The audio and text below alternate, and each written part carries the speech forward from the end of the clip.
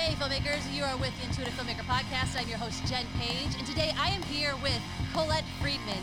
And you're going to find out why I love her through this podcast, but you got to know she's an internationally produced novelist, playwright, she's a screenwriter, actor, producer. I mean, you're pretty much everything. She's also like a guru to those of us who follow her social media, and you're like always in your boot camp and you're doing things and you're inspiring us all around the world. And now you're like, I quit. It's too much pressure. Yeah. Thank you for coming and joining us. I'm very curious to talk to you about ghostwriting. What is that like? What is that whole process like for you? I love ghostwriting because, okay, as someone who started as an actor, my favorite thing is getting into the heads of characters. Yeah. So if I'm ghostwriting, I'm getting into the head of the client. And so it becomes a safe place for them, and I get to tell their story through their voice. I also don't have to leave my house.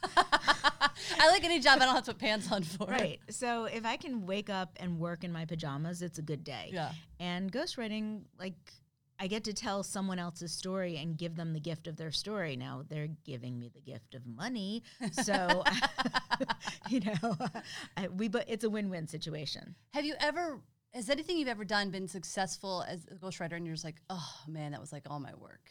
Oh yeah. I mean, of course, I'm human and I'm like, oh, I would have liked to be on that book tour, but you know what? I get to be home in my pajamas. So as a ghostwriter, are you basically, so I have an idea, but I'm not a writer. So I kind of just sort of talk you through, like, whether it's a play or or novel, whatever. It's like, okay, I think we should do a chapter on this, and here's what I'm thinking, and then you sort of put it together. Yeah, I'm big on structure, and so if you know structure, you kind of have this roadmap that you're comfortable with, and so I will listen to the person's story and then kind of navigate them down the road. We work together. I mean, I'm not writing it 100%. I'm forcing you to do a lot of homework.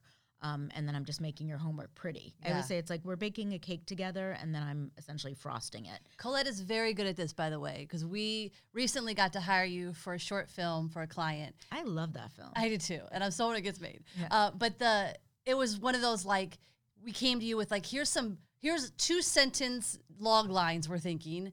Which one are you like drawn to? And then you picked one, which thankfully was the same one I loved. And then you kind of kept asking us questions and going sort of like really getting in our brains. You really did that. And then you came back within, like, I want to say 2 hours. It might have been 2 days. It was so fast with this great short film. And then we gave you like a round of notes which wasn't much. And then you tweaked, and then there it is. It's ready to be done. Yep. Like, I can tell either you do it a lot or you have a natural gift, or probably both.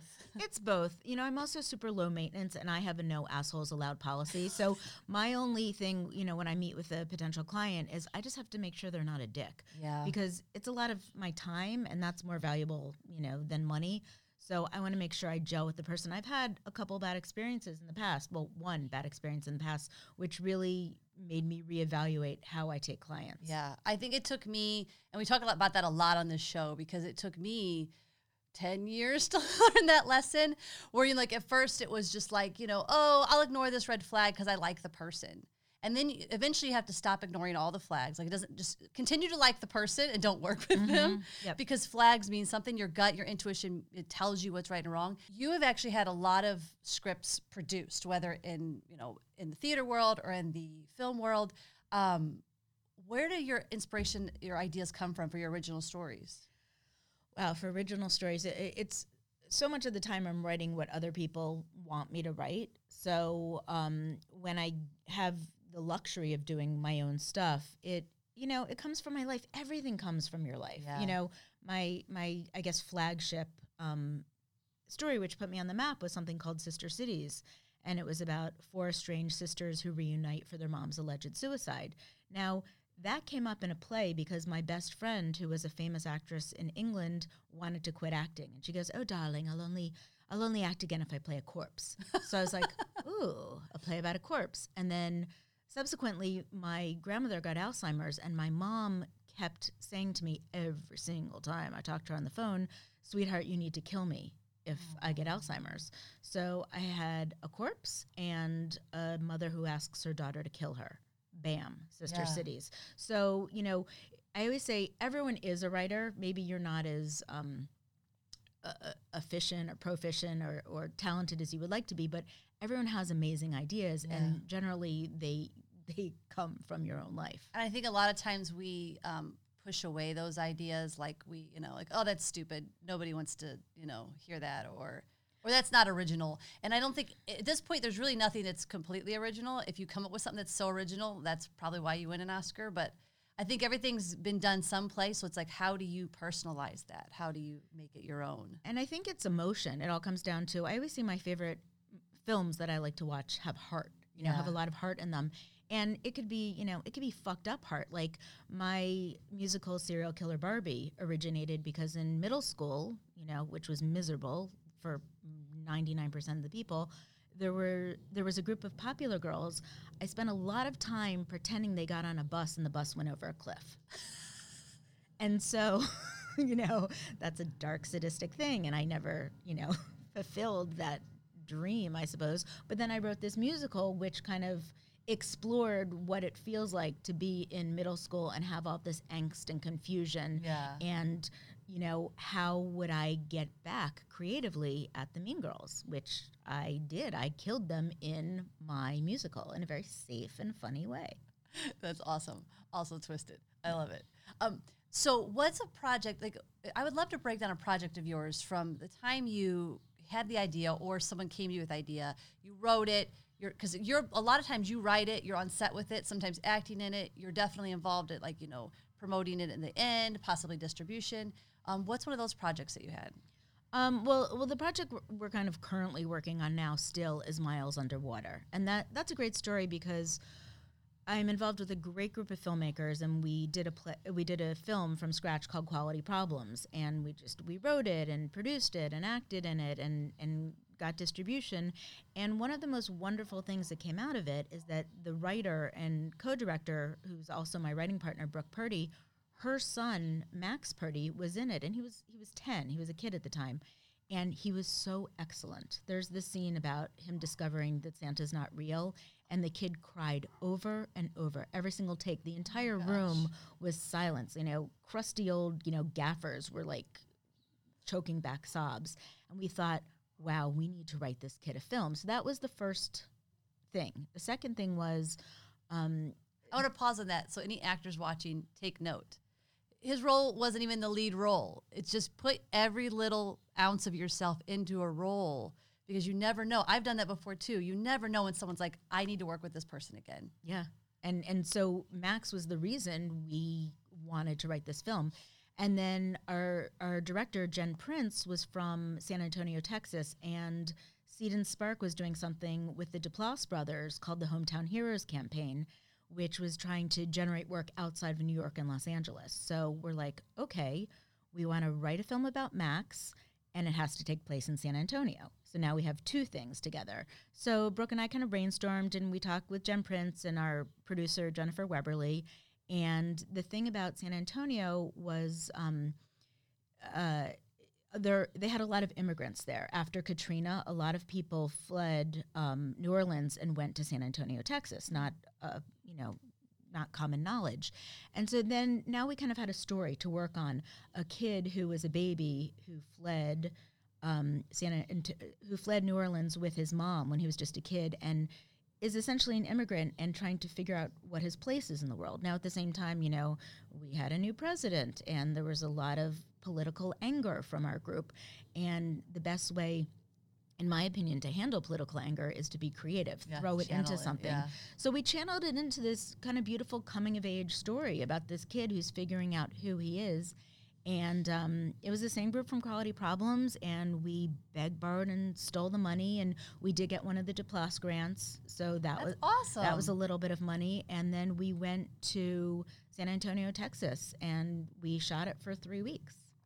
I love this story. So is it in post right now? So it's in post right now, and they decided there is magical realism in it, and so they were just going to kind of, not fake the magical realism, but just kind of hit it as low budget straight on as we could. But we've been working with this guy, John Munoz, who is actually great at visual effects. So now we're adding a whole layer of visual effects. So it's taking longer than we would all like, certainly longer than our young lead would like, because he's a kid and it's like, we want it now, we want it now. But I think kind of putting in that those extra months at the end is going to make it a really special film, especially when you don't have a lot of money to do something. You have to do it slowly.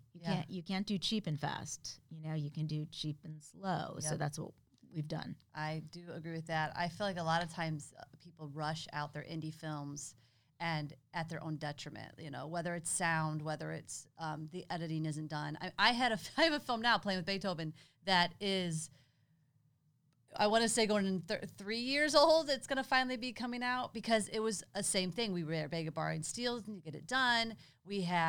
I had to edit it myself. Then I wanted to go through a ton of different little marketing audiences to be like, what can we cut to make it shorter? Because it ended up being like over 2 hours. Because a music film, and you don't realize how full it's going to be. So I think any filmmakers, if you're paying attention, stop rushing it. You got to take your time. Now, should it have taken 3 years? No, that's a little too long. What is one of the biggest challenges you guys had shooting in San Antonio with no money and a child actor?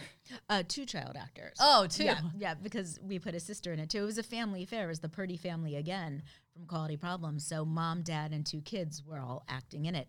Honestly, our biggest challenge was that we had to have a studio teacher because we were doing it legit, and Max was in practically every single scene. So, scheduling was tough to make sure that we had him. And then a lot of times we used a lot of students as PAs and stuff, and one of them kind of resembled Max, so we would have Wilson, that was his name, put on Max's shirt. And a lot of the scenes, I was in it, and a lot of my scenes were opposite Wilson and Max's shirt. That's so smart, though. It's hard because how old is Max again? Now when we shot it, he was 13, and now he's 15. And unless he's a tall 13-year-old, that's a tough thing to find somebody who's of age to fill in. But I think a lot of indie filmmakers get stuck in that challenge of well, I can't because. It's like, no, you can, and let's find a reason how. And that's a big thing. Our philosophy at Metamorphic, who produces these, we're big believers in yes and instead of no but. I wonder that's because are you all actors? No. That's such an improv actor way of thinking. No, I slide myself in all of our projects, but no, most of the producers are legit producers who actually started in theater. So I guess they all were actors and have that theater mentality, which I think is really important and is lost a lot in filmmaking, especially the bigger you get and the more studio-oriented you get.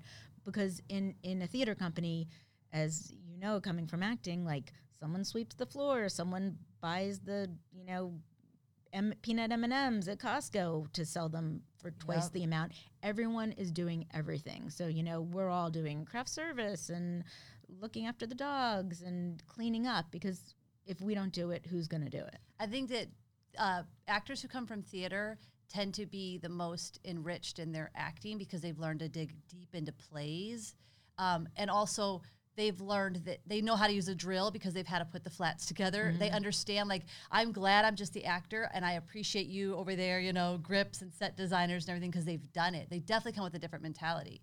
And I think indie filmmakers are also what the studio system is missing, because as we make indie films, we're doing all that. I've been the director who's making the lasagna at the same time. And I don't think that the studio system appreciates us enough, to be honest. That's funny. We just shot a short film that Doug Purdy, one of our actors and directors, did, and our producer was making the lasagna because, again, otherwise you've got to go buy the food. So let's make our own food. Absolutely. I really liked Sister Cities. It's funny with Sister Cities, which is, you can watch it for free on Netflix. I'm actually most proud of the book. I did the play, the movie, and the book. I teach at a bunch of universities, and I always tell my students, if you have a great idea, it works in a lot of different mediums. And Sister Cities is another example.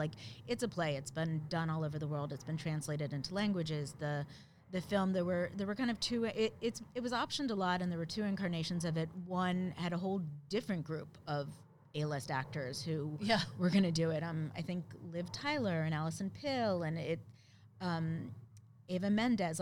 It's interesting, kind of all the different actresses who've been attached to it.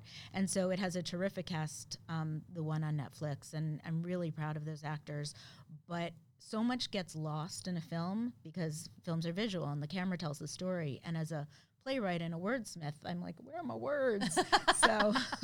So it was great because after the film came out, I was able to write the book because I started to get a following from the film, and there's so much more behind the scenes that I could tell in the book that I couldn't even tell in the play, and certainly wasn't available in the movie. So it's kind of fun that I have 3 different forms. It's so interesting because in my brain, you had written the book, and that's where all of the sort of action started to take place because you had a book, which is normally the Hollywood process. It is. Hollywood loves IP now, and so, if you have a project, they much prefer having a book and intellectual property out there that they can turn into it, because everyone has a screenplay. That's so smart that you took a valuable movie that people liked, which I did. I thought it was great, and then made a book, especially when we know people like me who are like I love the Harry Potter books. They are like my favorite thing in the world, and I don't like the movies. I don't want to use the word hate. I just don't, because it's never going to capture my imagination like the books did. It's not just the screenplay. It's like a novel that goes deeper into the lives. Like, I would be totally fascinated to read that. Yeah, and I alternate with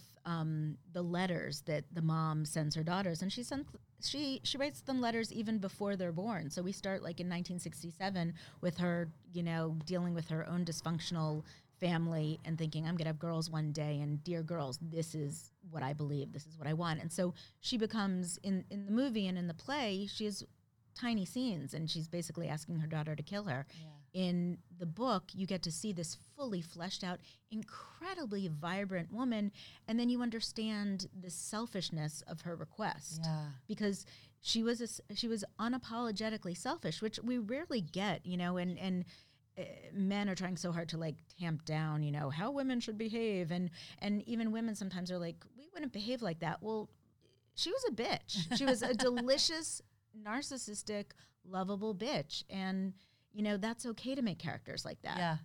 Because, there are women like that. Yeah. Everybody's human.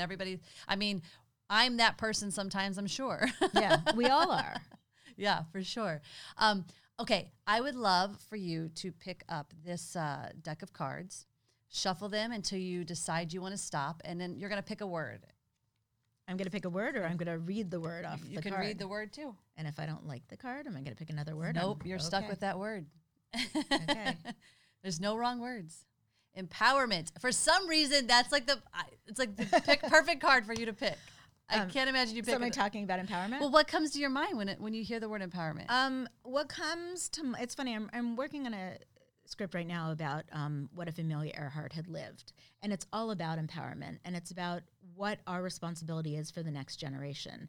And when I think of empowerment, I think about little girls today and the opportunities they're given that our generation pretty much was given as well. But our moms and our grandmas, like, they had to work hard so that the little girls could be anything who they wanted. And, I love kids. I love girls when they're in that awkward, 10 to 15, what am I going to do with my life? Yeah. And just giving them the confidence that it comes from within. It's all between your ears. And it's how adults treat them and respect them and give them the confidence to be anything they want to be. So I'm I love empowering kids any way that I can. I don't even think you realize that you empower everyone that comes across your social media, because your social media one is never negative. It's never boring. It's, it's like every time you post something, it's like you're in boot camp. You're feeling great about who you are. You're doing some really fun film. Like, everything you do, I think, empowers others to go. Because I don't know if you know this, but I literally started boot camp because you posted about it. Aww. And I think that if using your social media, you're not even realizing you're doing it, but I think that you're empowering women and but empowering people across the world, across the globe, without even realizing you're doing it, which I think is awesome. It says so much about you. Thank you. I have to actually give my parents credit for that, because I'm a militant optimist, and it's, in this world, and it's tough. A lot of times you turn on social media and you're like, oh God, the world sucks. But because I don't see the world through blinders, but I really do always try and see the positive in things. It's just the way I was raised. And so I guess your social media is reflective of how you feel. And a lot of times I'm looking for, even if I don't see the silver lining, I do believe it's there. Yeah. I think that that's great. My friend Jenna Edwards has a podcast called the Aggressive Optimism Podcast. Oh, I like that. Yeah, she calls it Aggressive Optimism. And I think that in this business that we're in, it's possibly, I've only really done this business forever, but I feel like we have one of the toughest businesses to stay aggressively optimistic. Or what did you call it? Militantly optimistic. Yeah. It's tough because no matter what we do, we're facing rejection. You know, you cannot be in this business without knowing you're going to face rejection and get rejected. What is it about you? Besides, is it just so natural, or are there techniques you use to go, okay, I feel like crap today? I mean, you went through something pretty hard since I've known you. I did. My husband died, and it sucked, and I went into a tailspin, and and I grieved. I leaned into the grief, which I think a lot of people are afraid of it, but I leaned into it, and ironically, it was boot camp that a year and a half later helped me get out.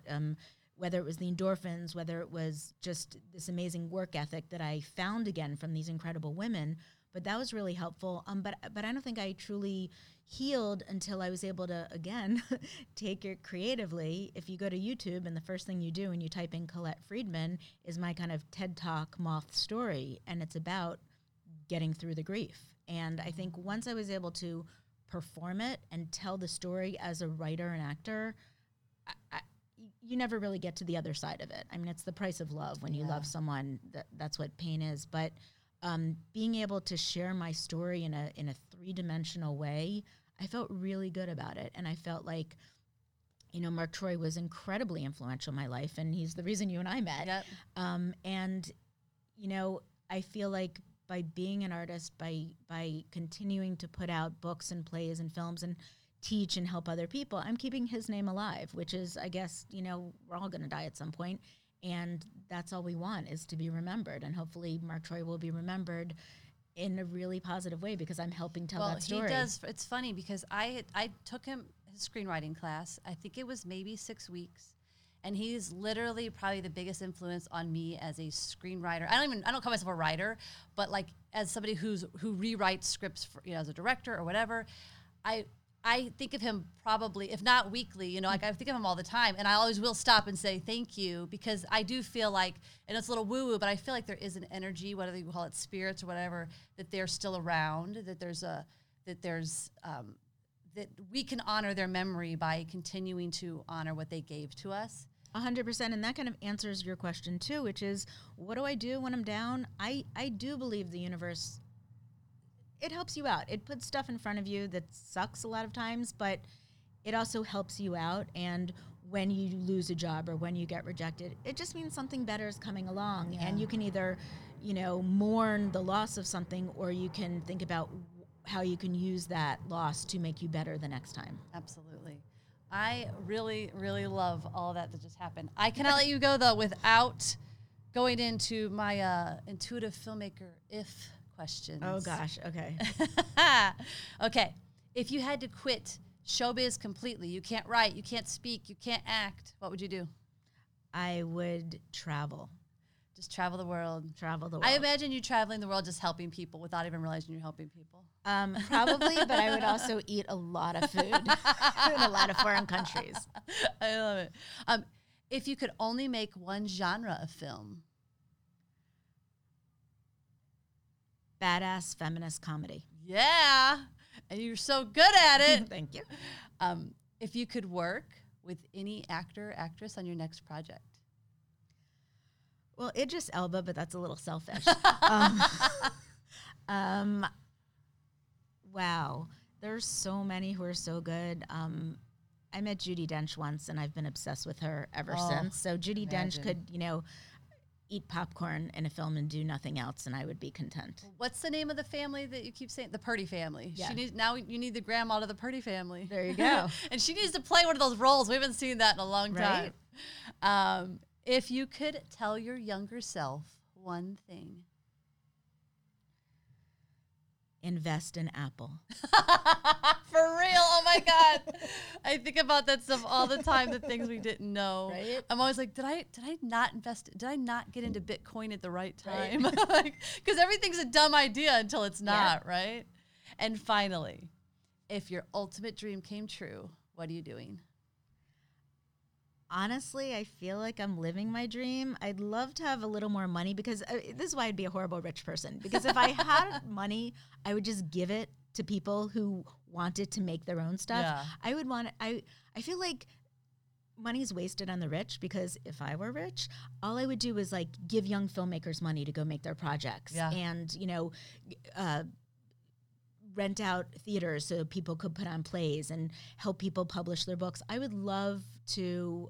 So everything I'm doing is great. I guess just what I'm doing on steroids because that way I can also be helping other people a lot more. No, it's been one of my dreams forever since I started my own production company was that I would eventually have money to give to other women to get their things done. Yep. Because I do feel like for the most part, everybody's underfunded in this business unless you're like, you know, J.J. Abrams. But I really feel like women are the most underfunded and people of color are the most underfunded group of people because we just, I think with women, one of the problems is we don't know how to ask for money. We don't like it because probably the better way to say it, we don't like to ask for help.